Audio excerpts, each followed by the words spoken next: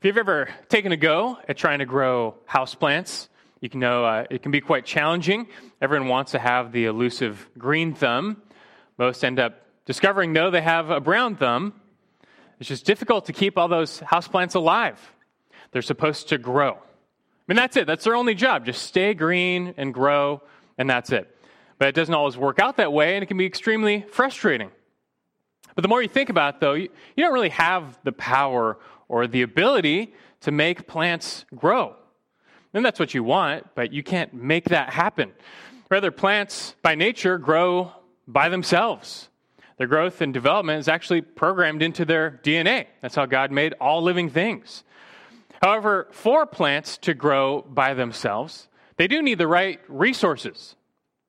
They need the right amount of air and food and water and sunlight. And provided the right resources, though, then they will take care of themselves. They will grow by themselves.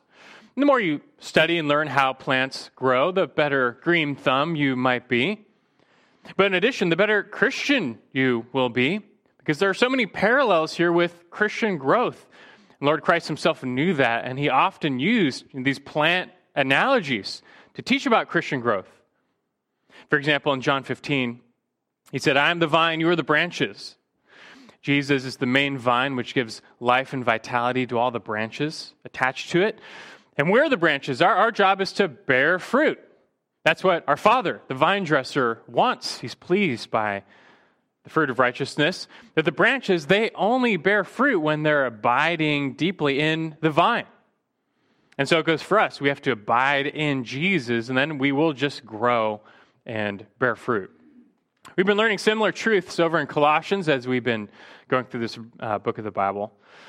That once we were dead, before salvation, we were spiritually dead and cut off from God. And of course, by nature, dead things, they don't grow at all and they don't bear any fruit. And so before salvation, there was really nothing that we did that was pleasing to the Lord, our Father, the vine dresser. But in his mercy and by his grace, he made us alive. By his power, he breathed on us, the breath of life, you might say, and we came to new spiritual life. And the way Paul pictures this in Colossians is as a death, burial, and resurrection. That with Jesus, we died. The old self died. We died to sin. We were buried with him to the old life, an old way of life. But with him, we are also raised up. We are raised to newness of life, to walk in newness of life. A true new self was created. And this new self no longer bears the image of the first Adam, but it now bears the image of the second Adam, Christ. But that image is not yet fully formed. It's there, it's real. We are new, but we're not yet complete or fully matured or perfect. The new self we have in Christ, it starts off like this little sapling emerging from the ground. What needs to come next, though, is growth, spiritual growth. God wants to see us grow. He wants to see our new selves now be renewed according to the image of Christ, to be built up into the image of Christ. He wants to see us increasingly conform to Christ's image, and that's the fruit God is after in our lives. He's not looking for literally apples and oranges. He wants to see Christ's character formed in us. We've seen examples of that, like Colossians 3:12. He says, as those who've been chosen of God, holy and beloved, put on a heart of compassion, kindness, humility, gentleness, and patience. And he says in the negative, chapter 3, verse 8, but now you also put them all aside, anger, wrath, malice, slander, and abusive speech from your mouth. So this is our aim in Christian living, which is what we've been learning a lot about in Colossians chapter 3. We are new. We really have died to sin and to the old self. We really have come to newness in Christ. But sin still resides in our flesh, and these new desires we have start out small. And so practically and perpetually, we need to put off unrighteousness and put on righteousness. We need to grow in Christ-like character. We're learning a lot about that in Colossians chapter 3. Now, all that being said, though, as far as we've come, I think still this whole idea of spiritual growth can be quite challenging and frustrating for some Christians. That's because they struggle to understand in just practical terms what they're supposed to do to grow. They see the standard, they know that they're supposed to grow in Christ's image, Christ-like character, but they don't know how to actually get there. For example, how do you become more patient? How do you actually just have more compassion? Is there some flip we switch? Or some switch we flip? It didn't sound right in my mind either. But how do you, for example, stop being so angry? I mean, they know they're not supposed to be angry all the time, but it comes quite natural to them. They don't know how to stop. And so when a pastor or a fellow Christian just keeps barking at them, stop being angry, be more patient, just ends up frustrating them because, they want to, they don't know how. And picture a little girl who is, short. And compared to all her friends, she's the shortest. And she desperately wants to be taller. But imagine all her parents tell her is just, be taller, get taller. I mean, do you see how frustrating and how discouraging that would be? She wants to be taller, but how do you make yourself taller? She knows she wants to get there, but just telling her to get taller is not actually helpful if that's all you do. Instead, what her parents might want to say is, if you really want to be taller, eat. Right? Eat good food, exercise, get plenty of rest, and then your body will do what it was naturally designed to do, and just grow. Now, of course, you can't force the outcome. Your growth will be limited by your genetics, but it is proven that poor nutrition will stunt your growth. So just the only thing you can do is just provide your body with all the resources it needs to grow and leave it at that.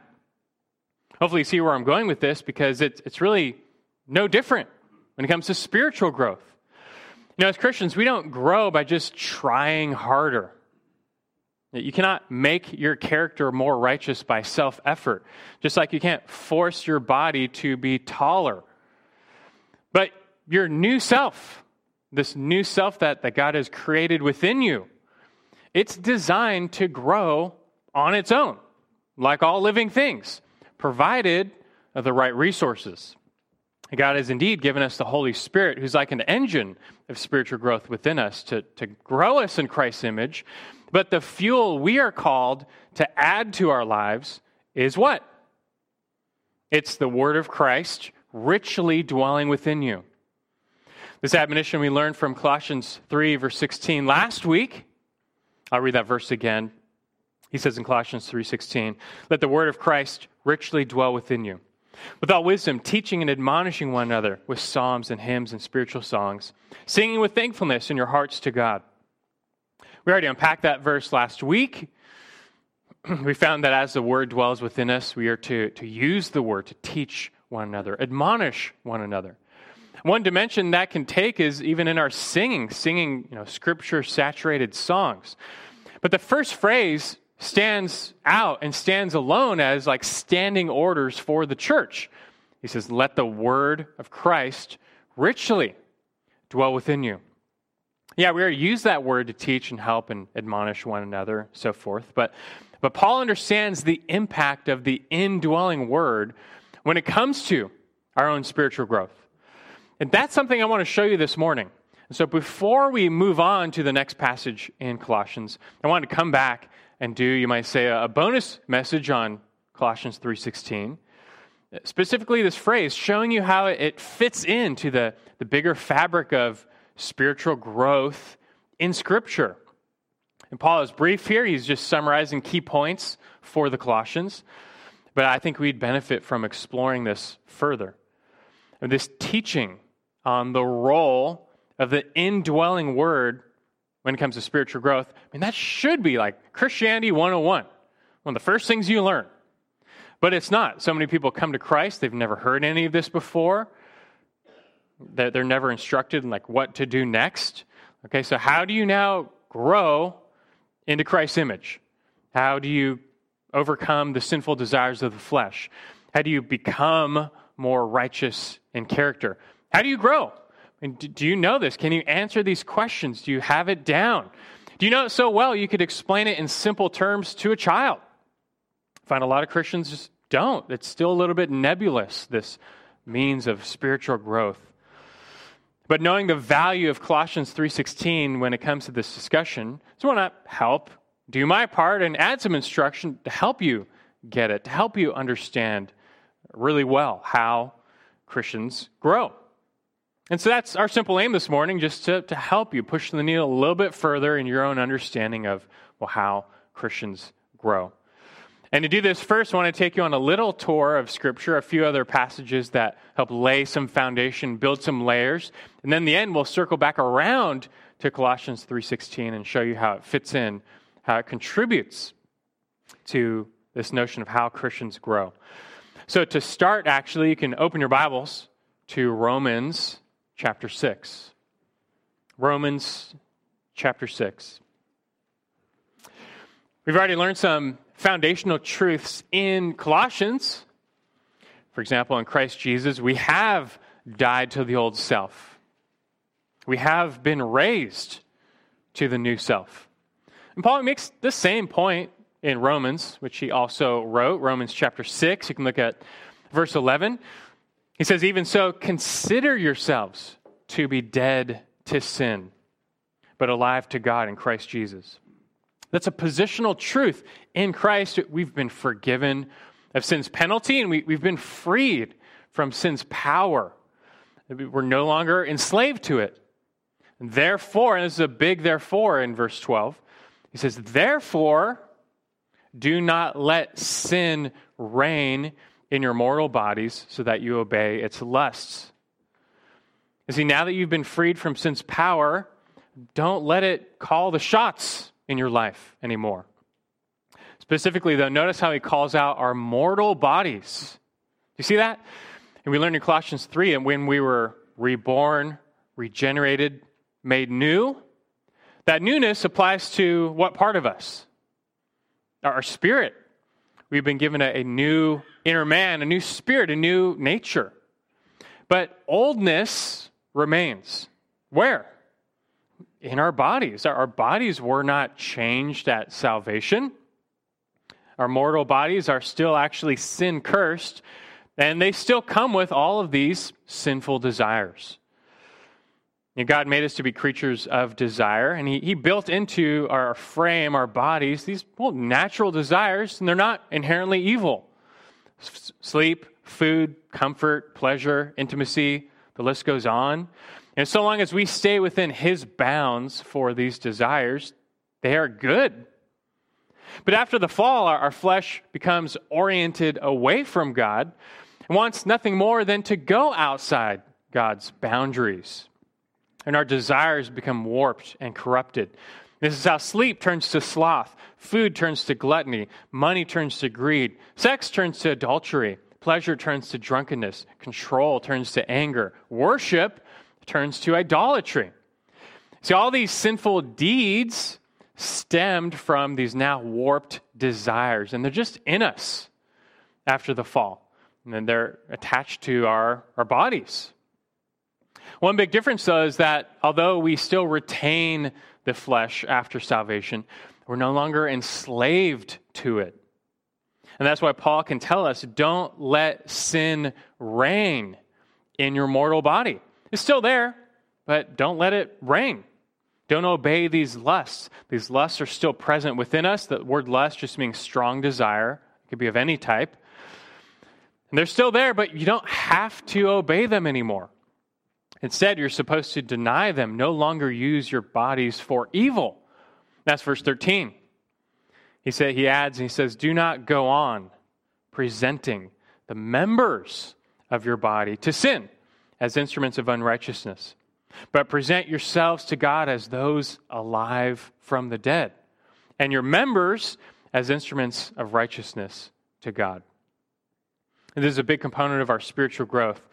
We are to overcome and stop obeying these lusts of the flesh. They're still in us, these desires to do wrong, to go outside God's will, but don't let them reign.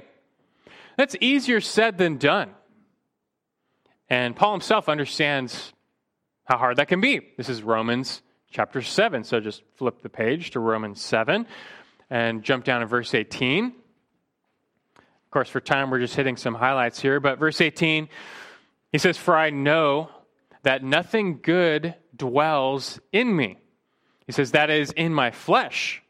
For the willing is present in me, but the doing of good is not." He says that in his mind, in this passage, he loves the law of God. I mean, he wants to do good. In his new spirit, he's willing.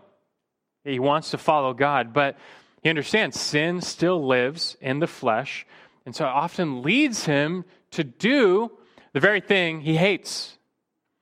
And so you can understand how this remaining sin, this indwelling sin in the body is kind of a big problem. He says in verse 21 of Romans 7, "I find then the principle that evil is present in me, the one who wants to do good.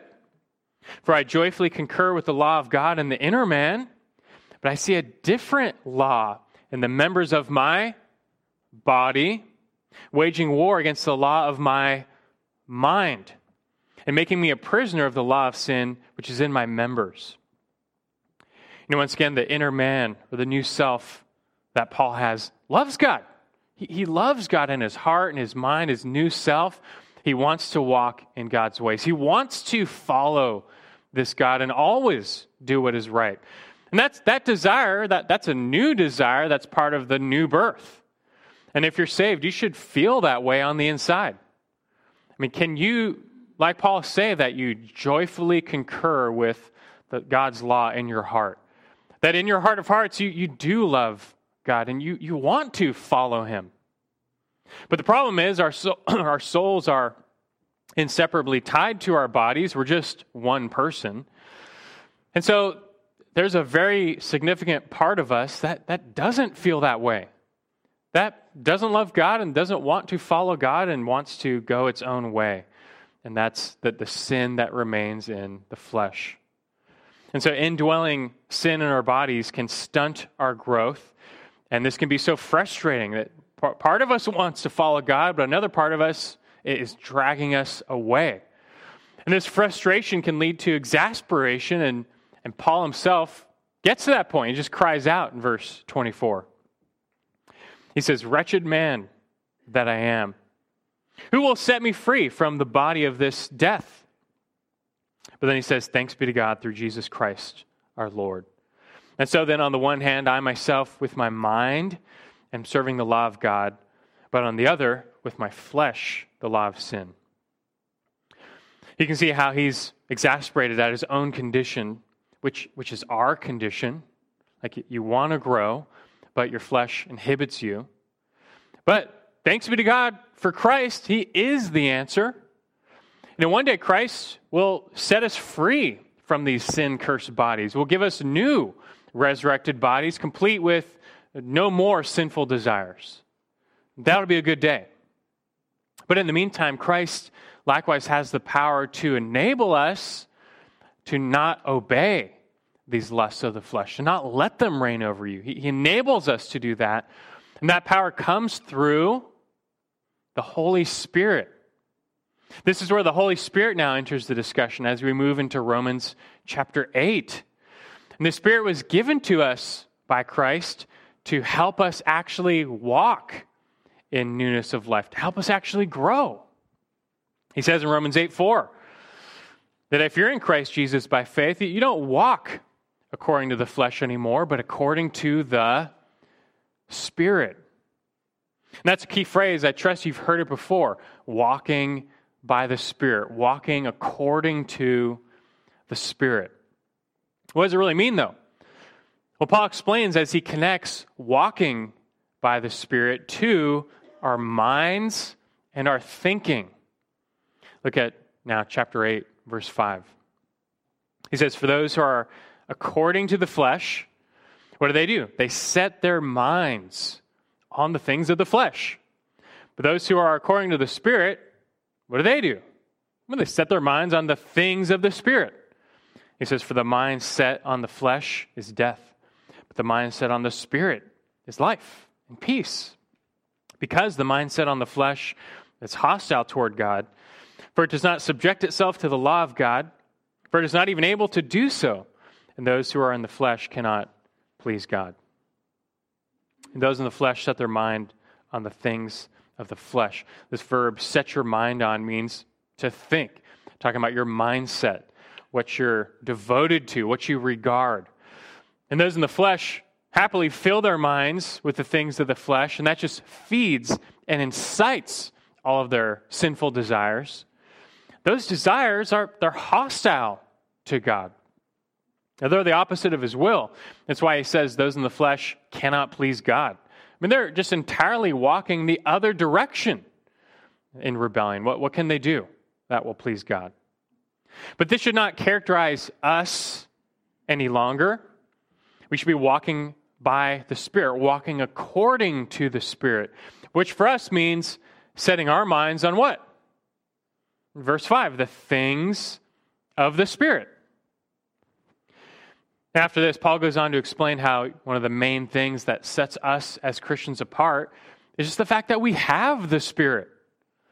The Spirit is the one who makes us alive, makes us new, born again in our spirits. And you know what? Verse 11 says, one day the Spirit will extend that newness to our bodies. Look down at verse 11 of Romans 8. He says, but if the Spirit of him who raised Jesus from the dead dwells in you, he who raised Christ Jesus from the dead will also give life to your mortal bodies through his Spirit who dwells in you. What he's saying is the same Holy Spirit who raised Christ from the dead, he dwells in you now, and one day he's going to give life to your mortal body, which is now corrupt and unredeemed, but one day your bodies will be redeemed. And so really when you think about it, the Holy Spirit is the answer to the question of chapter 7, verse 24, where Paul asked, who will set us free from the body of this death? The answer is, well, God the Spirit. That will take place in the resurrection. He will one day set us free from the body of this death. That gives us hope. That's good news. Our salvation will be completed. But in the meantime, though, he gives us the Spirit, although we're not yet perfected, he gives us the Spirit to enable us to not obey the lusts of the flesh, to walk their way no longer. And that's going to take place as we set our minds on the things of the Spirit. That's how it works. You look down at verse 12. He says, so then, brethren, we are under obligation, not to the flesh, to live according to the flesh. For if you're living according to the flesh, you must die. But if by the Spirit you are putting to death the deeds of the body, you will live. By the Spirit we must put to death the deeds of the body. The lusts of the flesh lead to the deeds of the flesh. And by the Spirit we must not obey those lusts any longer. And just the contrary, we have to kill them. And we kill them by starvation, by not feeding them, by not setting our minds or filling our minds with things that incite and fuel those sinful lusts, but rather by filling our minds with things according to the Spirit. That's how the Spirit will lead us. And we're still not quite finished, but let me just already give a little illustration or example on this. Do you want to cheat on your spouse and commit adultery? And what, do you think that's never happened in the church before or among Christians before? That sinful desire very well may reside in your flesh. Your flesh is cursed, and your flesh wants to take you outside of God's bounds, His good bounds for blessing in marriage. And don't put that desire past your flesh. It might be in you right now. But if you want to overcome, so as you don't fall into the deed of the flesh, well, what do you need to do? Well, for one, as you put to death the deeds of the flesh, you need to starve the flesh. So how about stop watching shows and movies that glorify adultery? How about stop hanging out with friends who encourage your wrong thinking? Stop daydreaming.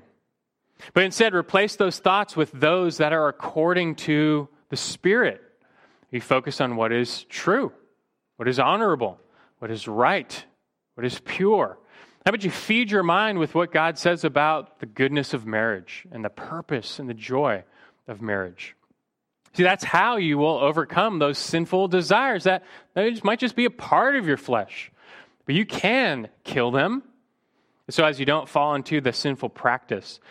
But you see how it goes back to your thinking. Like Romans 8:5, it's about what you set your mind on, what you're filling your mind with. What you dwell on is going to dwell in you. And there's just two results here. That's verse 6. For the mind set on the flesh is death, and all that comes with it. But the mind set on the Spirit is life and peace. Which do you want? Life and peace or death? And so where are you setting your mind? For now, no, just file away the thought. Keep this thought in mind. What you set your mind on is going to largely determine what you do and where you go. We'll see how that ties into the Spirit's leading. We're going to add another layer to this. And again, our goal is just to build up this knowledge of how, as Christians, practically we're supposed to grow and overcome sin. Because if you're a Christian, you should know the experience of Paul in Romans 7. That's me. That should be you. Like I want to do right all the time, but I don't. There's a part of me that just, my flesh wants to go out of God's bounds and go astray. What are we to do? Well, next you can turn to Ephesians 5. Go to Ephesians chapter 5. If we had more time, we'd go to Galatians chapter 5. Galatians is like a mini Romans. Paul says pretty much the same thing. He had some helpful verses. I'll just read for you while you turn to Ephesians 5, like Galatians 5:16, where he says, walk by the Spirit, and you will not carry out the desires of the flesh. For the flesh sets its desires against the Spirit, and the Spirit against the flesh. For these are in opposition to one another, that you may not do the things that you please. That just perfectly summarizes and captures how there's two parts of us now, the Spirit and the flesh. And they each have their own competing sets of desires. Your flesh is just pumping out sinful desires left and right. But now so is the Spirit, righteous desires. The question is, which one's bigger? Which one's stronger? That's going to determine which one you listen to. And that's going to determine what you end up doing. If you give in to the deeds of the flesh, or rather, if you give in to the desires of the flesh, what will result? The deeds of the flesh, which he talks about in Galatians 5. But on the flip side, if you listen and give in to the desires of the Spirit, what will be the yield? The fruit of the Spirit, Galatians 5:22. And that's a perfect way of putting it, fruit. These are results. We often look at that list of fruit of the Spirit in Galatians 5:22, love, joy, peace, patience, so on, and think, I just need to be more loving. I need to have more peace. How do you do that? That's like just yelling at a tree, like produce more oranges. It doesn't work that way. These are fruit. They're the results of something else. They're the result of walking by the Spirit. What does that look like? Well, we're going to see pretty quickly how it's kind of like watering the tree. That's something you can do. We'll learn more about that here in Ephesians 5 and then in Colossians 3. But hopefully you know by now how parallel Ephesians and Colossians are, as we've been studying Colossians. Paul wrote both of these epistles during his first Roman imprisonment. Most likely he wrote them back to back. They're going to somewhat similar churches in a similar region of Asia Minor. And so much of what Paul says in these two letters is the same. These trains run parallel. This is especially the case with Colossians 3 and then Ephesians 4 and 5. Almost verbatim in some places. And for now, just for the sake of time, we're going to only focus in on chapter 5, verse 18 of Ephesians. It's an interesting verse. He says, and do not get drunk with wine, for that is dissipation, but be filled with the Spirit. And here Paul mixes metaphors. He goes from walking by the Spirit to being filled with the Spirit. But these are essentially the same things. He's just creating a contrast here with being filled with wine. So instead of being wine-filled, you should be Spirit-filled. The basic principle behind this is that what you're filled with controls you. This word for filled, plerao, comes with the idea of control or domination. That just helps inform the mention of drunkenness here, which otherwise seems odd. Why is Paul contrasting being wine-filled with being Spirit-filled? And just think, why is drunkenness a sin to God? People today will just say, we're just trying to have a good time, right? Why is God so opposed to people having a good time? But it is true. Consistently throughout Scripture, God is always opposed, not to drinking, but to drunkenness. And the problem to God of drunkenness, which would also apply to drugs, is that they control you.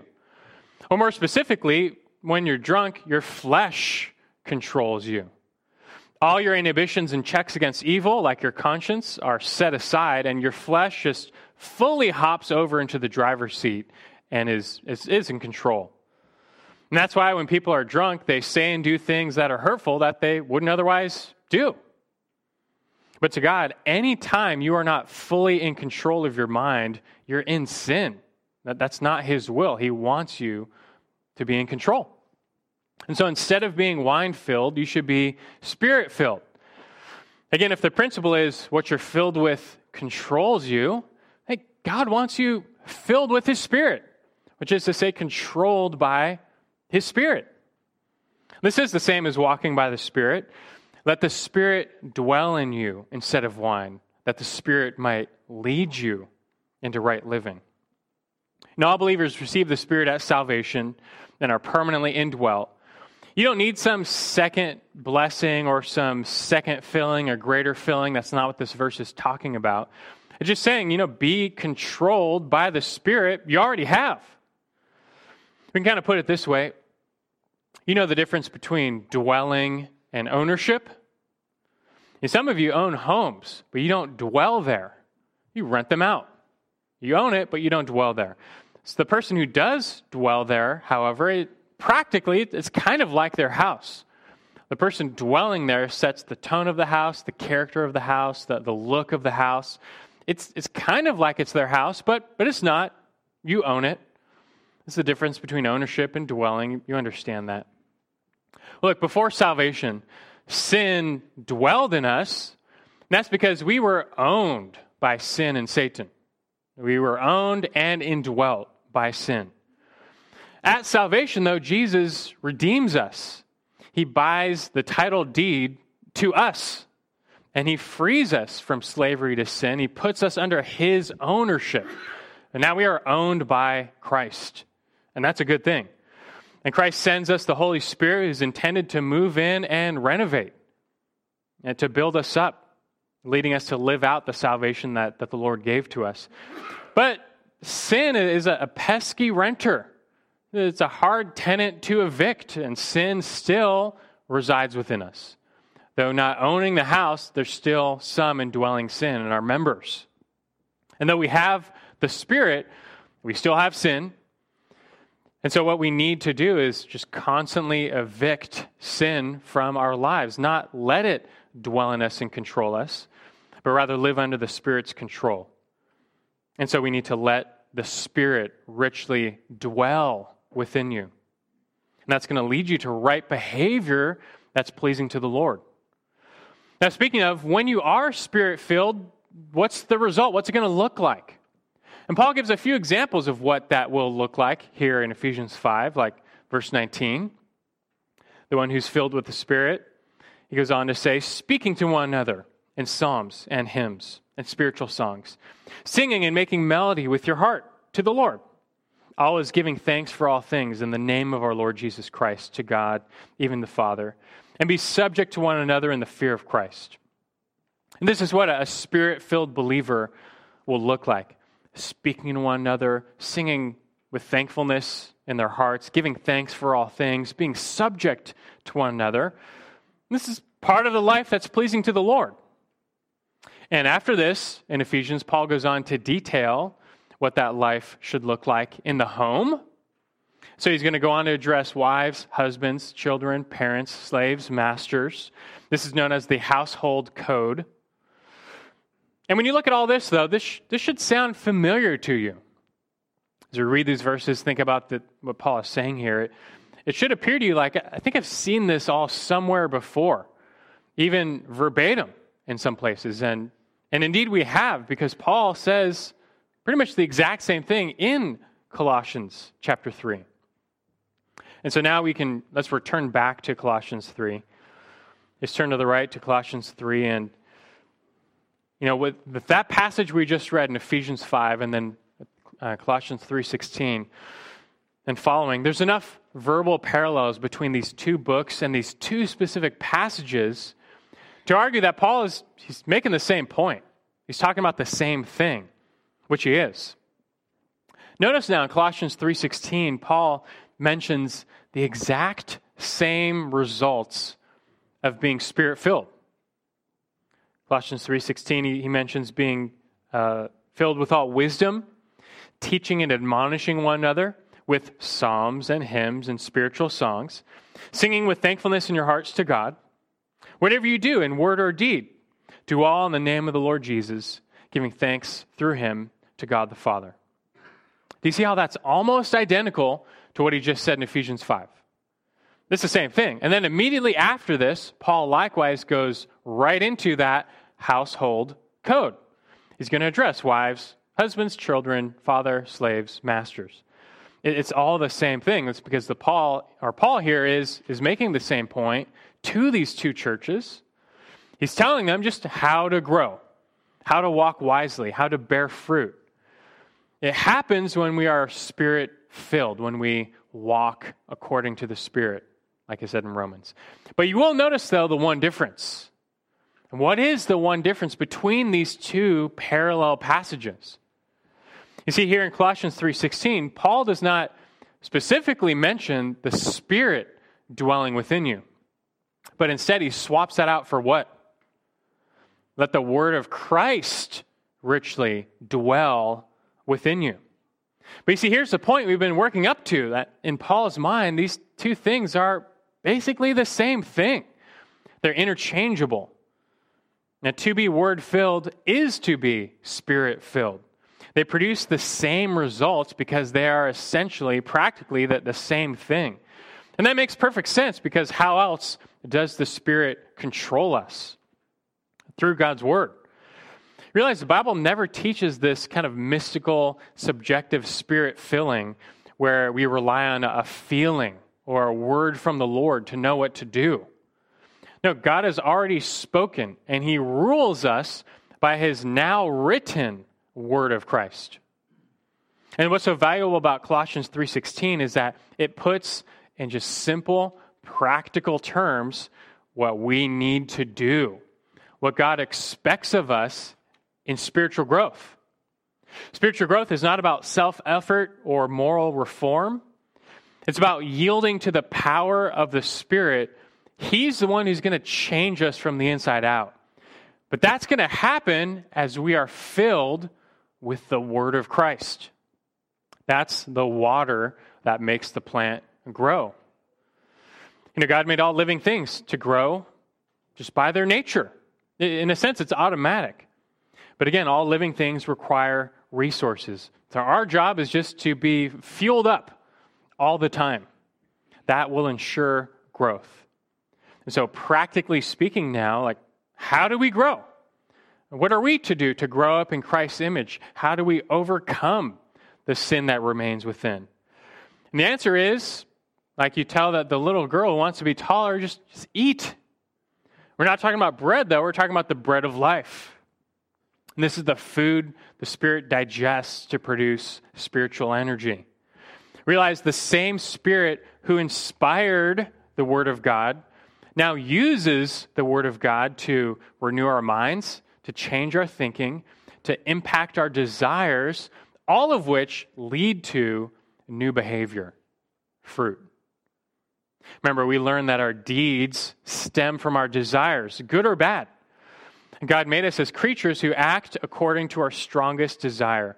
And so when the desires of the flesh are stronger within you, you're going to follow them and you're going to produce some deeds of the flesh. But what if the Spirit within us could grow our love for God and our desires to do what is right and to walk in His ways? What if the Spirit made it such that we just want to do what God says?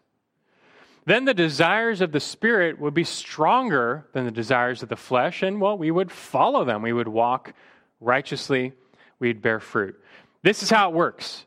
And the Spirit does His work of reshaping our desires through the indwelling Word of Christ.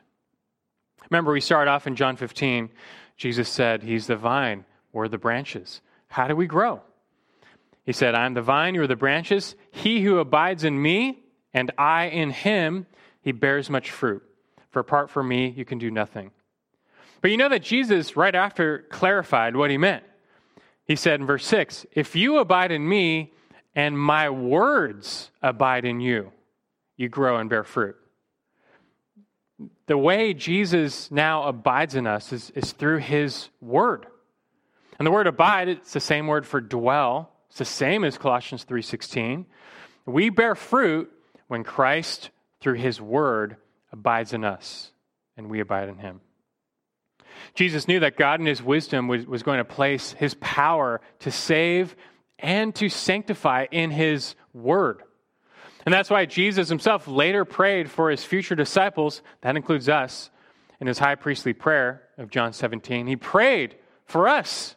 John 17, verse 17, he says to them, Father, sanctify them in the truth. Your word is truth. And this is a major reason God gave us the scriptures. He knew we were going to need some bread of life if we're going to grow.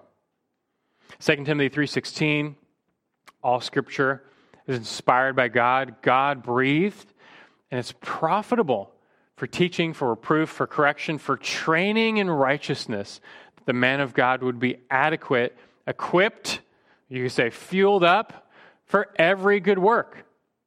Or also, the verse I use all the time is 1 Peter 2, verse 2. It says, like newborn babies, long for the pure milk of the word, so that by it you may grow with respect to salvation. I got to put that verse at the end because otherwise it just steals all my thunder. Like that's saying everything. Like newborn babies long for the pure milk of the word, so that by it you may grow in respect to salvation. You see, it's not that complicated. As the word of Christ richly dwells within you, it fills you like food for your soul. And the Spirit uses that to reshape your desires, where you start doing what is right, not because of some law, but because you just want to. It's in you. This is the mind-renewing power of God's Word. And it's no wonder that in the same books we studied this morning, Paul eventually gets around to telling us what we need to do. We looked at Romans. Well, listen to Romans 12:2, which is kind of one of his punchlines. He says, do not be conformed to this world, but be transformed by the renewing of your mind, that you might prove what the will of God is, that which is good and acceptable and perfect. We looked at Ephesians. What does he say in Ephesians 4:23? Our job is to be renewed in the spirit of your mind. Or how about Colossians? Remember how Colossians 3 began? He started off by saying, Colossians 3:2, set your mind on things above, not on the things that are on the earth. You see how it all works together. And putting it all together, how Christians grow is not by self-effort. It's not by trying really hard. It's not by someone just barking the law at them. In Christ, by faith, we have a new nature. We are new. We have new desires. Just they start really small. They're like that little sapling. The flesh, meanwhile, might be very strong, but the Holy Spirit works within us to change us, to conform us to Christ's image, to mature us. He will lead us into right living, but the Spirit accomplishes this and reshapes our desires through the Word of God. He's going to morph and redefine what we find good and right and lovely and beautiful, what is valuable, what is desirable. As the word richly dwells within you, you're going to find that over time you will do what is right, not because someone had to tell you, but because you just want to. You want to do that. Now, obedience comes from your heart. This is why Paul said in Galatians that those who are led by the Spirit are not under the law. It doesn't mean we're lawless. It just means when you're Spirit-led, I don't need a list of commands telling me what to do. The Spirit who dwells within me and is fueled by the Word is all the guidance I need. I mean, just imagine, what if unrighteousness became undesirable to you, even repulsive? You say, I don't want to do that anymore. You don't need a law telling you not to do it, just you don't want to do it. And what if righteous behavior, what God wants, became desirable, attractive? You would do it, and it wouldn't be a burden. You'd be happy to do it. It'd be a joy. You know, kind of a silly but good illustration. You ever go to McDonald's and you see that kids' play area? It's kind of glassed in, or boxed in with glass. You ever see some kid like put his mouth on the glass? He's blowing on or maybe licking the glass. I've seen that. It's nasty. But I have a question. When was the last time you did that? I hope never, or at least since when you were a kid. Why don't you do that? You realize there are no signs in there that say, parents, please stop licking the glass. But no sign is needed because you just have zero desire to do that.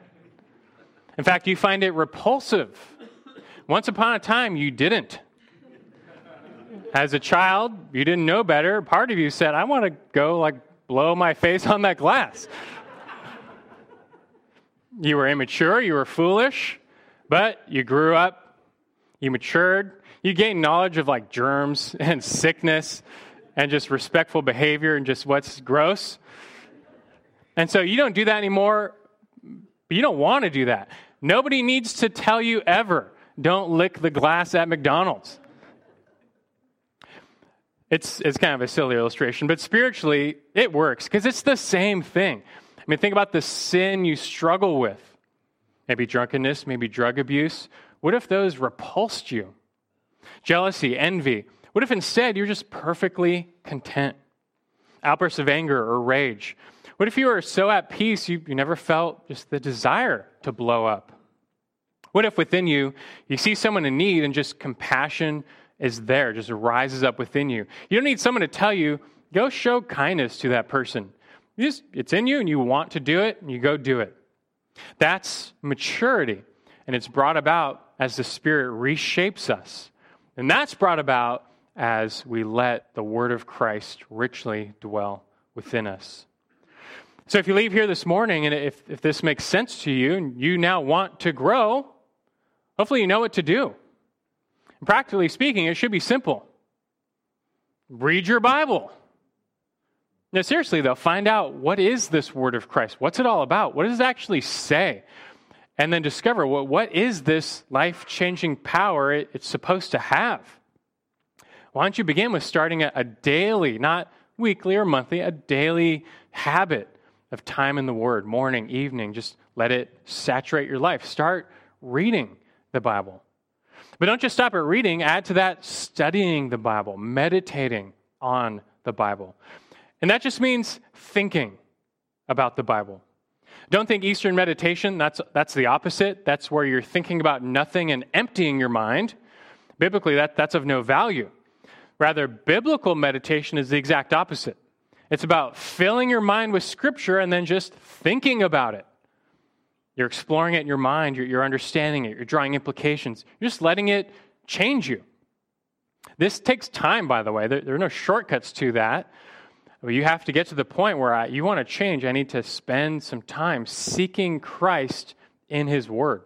Let it richly dwell within you. You can add to that, listening to the Bible preached or reading the Bible explained. This is the value of sermons or Christian books. They reflect one man's meditation on Scripture. You have to be discerning.